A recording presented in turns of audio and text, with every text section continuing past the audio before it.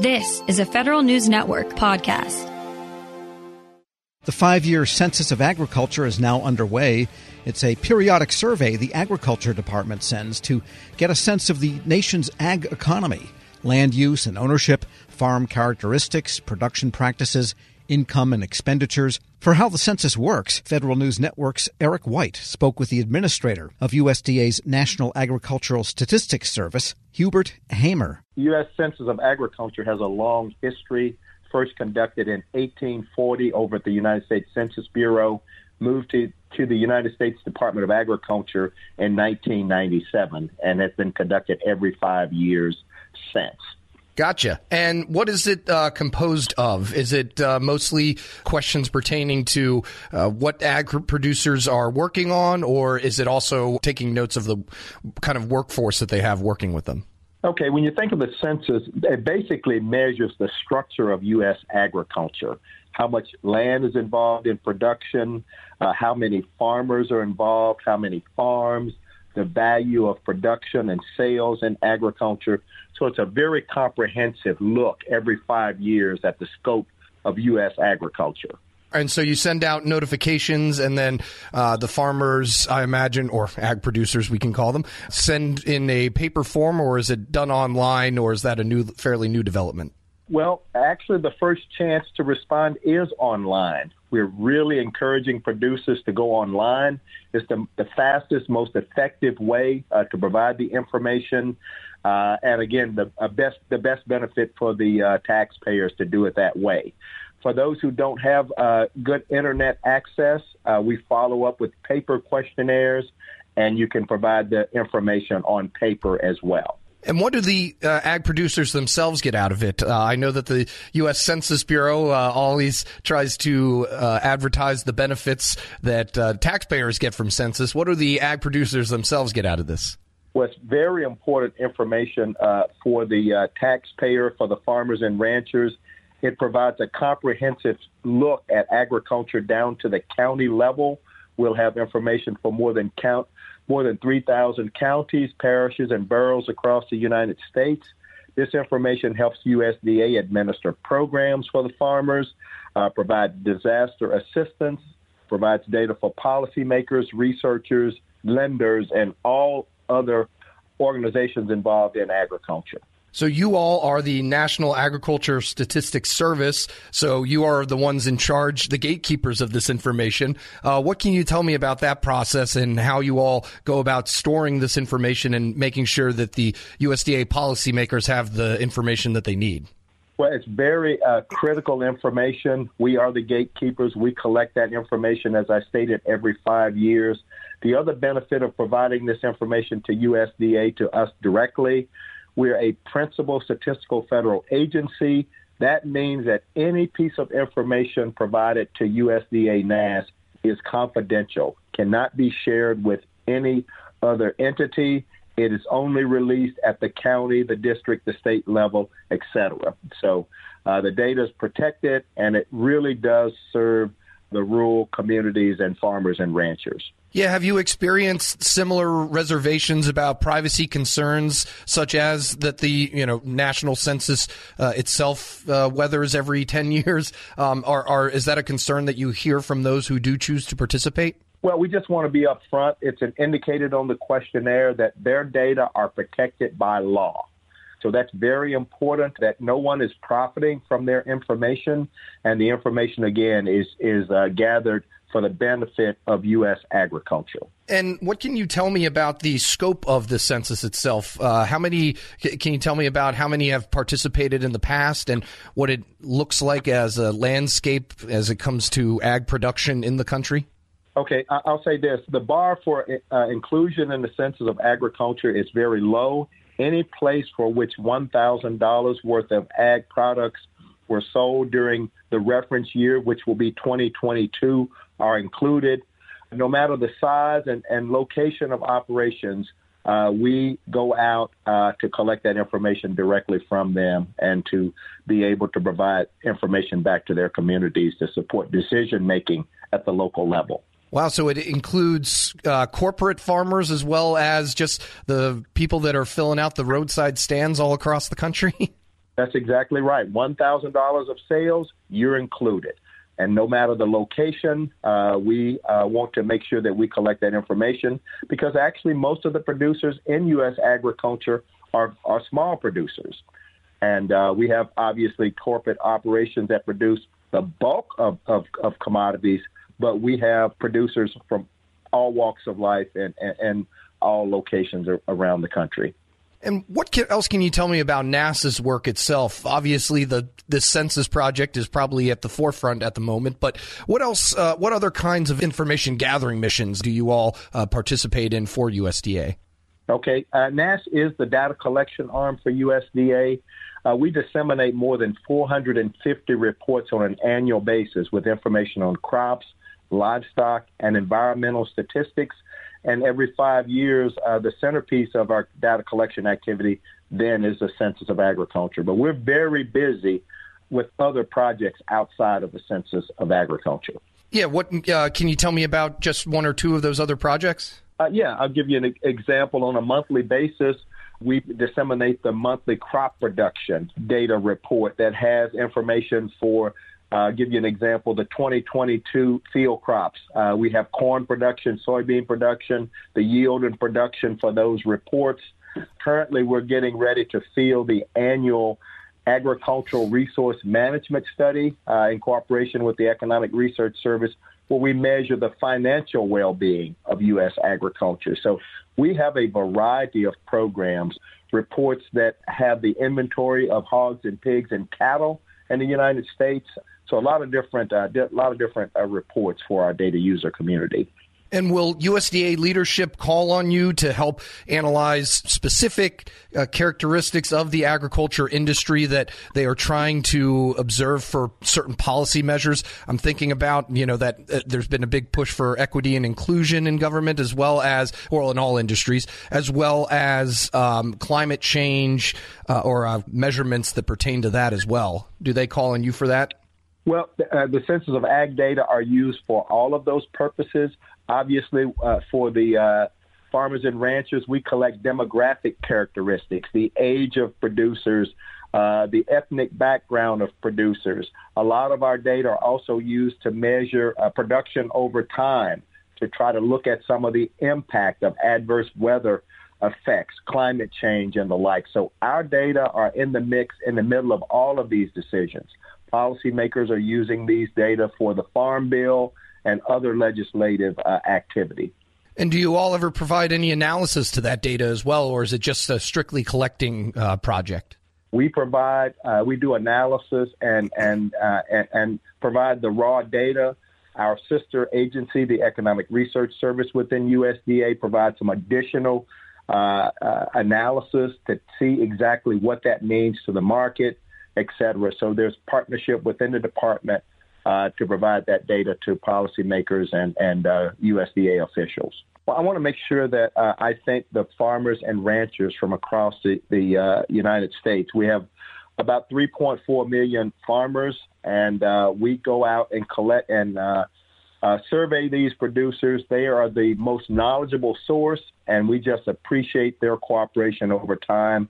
We have a great relationship with the farmers, ranchers, and producer organizations, and we could not do our job without their help and support. So I just want to thank them. Hubert Hamer is administrator of USDA's National Agricultural Statistics Service, speaking with Federal News Network's Eric White. We'll post this interview at federalnewsnetwork.com/Federal Drive. Hear the Federal Drive on demand. Subscribe at Apple Podcasts or wherever you get your shows.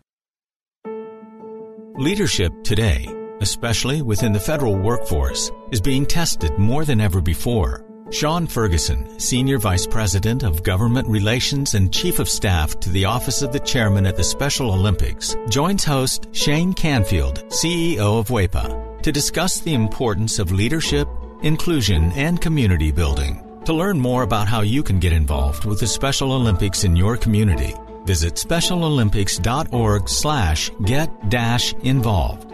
Hello, and welcome to the Lessons in Leadership podcast. What are some of the biggest lessons that you've learned working with that community? Shane, it's almost immeasurable, the things I've learned since I've been with Special Olympics.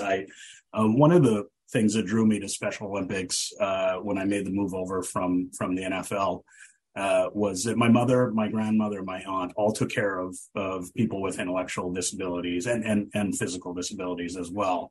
So all of my life I was interacting and around usually young people, but also adults with disabilities. And so I knew that work a bit. You know, they basically were in direct care, and I will say, and I obviously will say about my family, my mother, my aunt, my grandmother, they're saints. But the men and women that do take care of people with profound disabilities are really, we can't do enough to salute them. They're really heroes. And so I was drawn when I just saw that, Special Olympics was looking for someone. And I thought, well, take a look at it and see send in my information. And lo and behold, I get hired. And I learn every day almost something especially from our athletes. We're blessed to have a number of athletes that work here in our office in Washington, D.C. And, Terrell, who works in our mailroom, who comes by with packages and deliveries. If you're having a day that's, getting away from you and you coffee hasn't kicked in, but Terrell comes by, always happy, always enthused, has a good story. Like, it can just turn a day around for you. And you think of, so often when he'll walk away, I'll be like, whatever was bothering me or whatever is, stressing me out. And come on, look at Terrell. Like he faces everything with optimism, and I've seen that also in our going to competitions throughout the United States and globally. You see people who have had everything stacked against them. Their parents, when they were born, were often told this is a tragedy, and you should send this child away. Don't and kind of forget about them. Turn them over to the state or wherever, and just kind of wash your hands of it. And in these cases, the parents didn't do that, thankfully.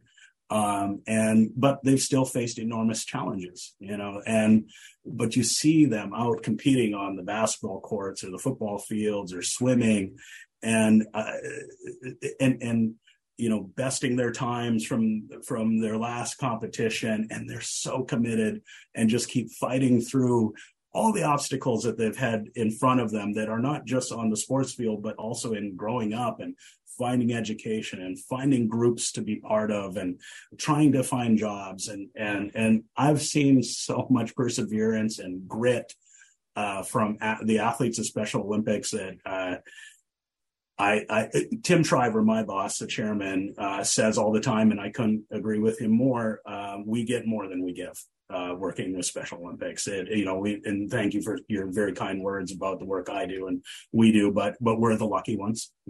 Those of us that work here are the lucky ones, because I said to someone the other day, the things that I've been able to see and experience with athletes, you just don't get to do that anywhere. And it's so unique and it's so joyful and I mean, we work hard and we're up against the things that nonprofits are up against and the issues of the day. But man, you see it and the inclusion and at Special Olympics, no one's excluded. No one's excluded. Everyone is equal at Special Olympics. And in a country that's quite divided on so many lines, politically and socially, economically, race and sexual orientation and whatnot. But you go to Special Olympics and everyone's involved, everyone's welcome, everyone's equal.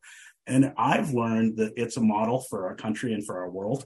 I just think that if people were involved in Special Olympics and experience the power of Special Olympics for themselves, I can't imagine that won't help our country and help our world to experience that true inclusion and acceptance of difference.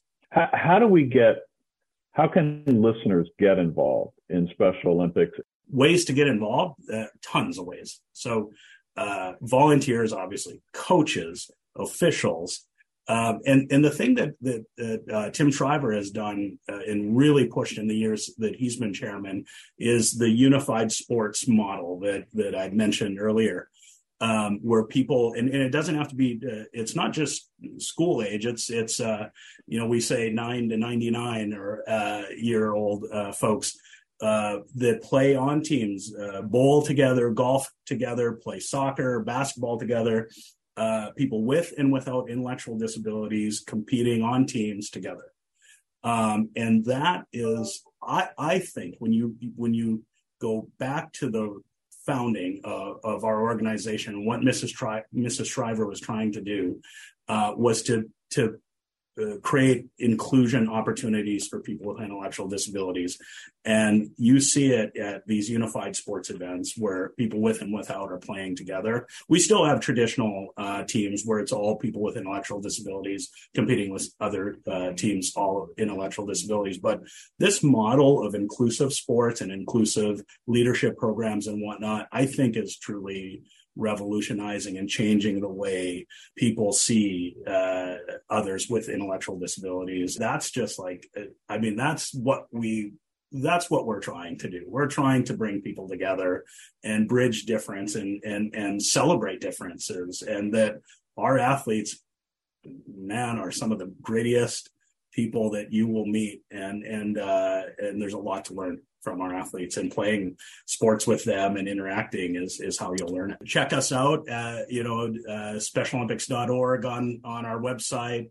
That will link you to your local program. You can follow through the clicks of how to get involved and what's closest to you. You'll enjoy it. I can promise you that. Well, thank you very much, Sean. And to everybody listening, I'm Shane Canfield, CEO of WEPA, and we'll talk to you next time on the Lessons in Leadership podcast.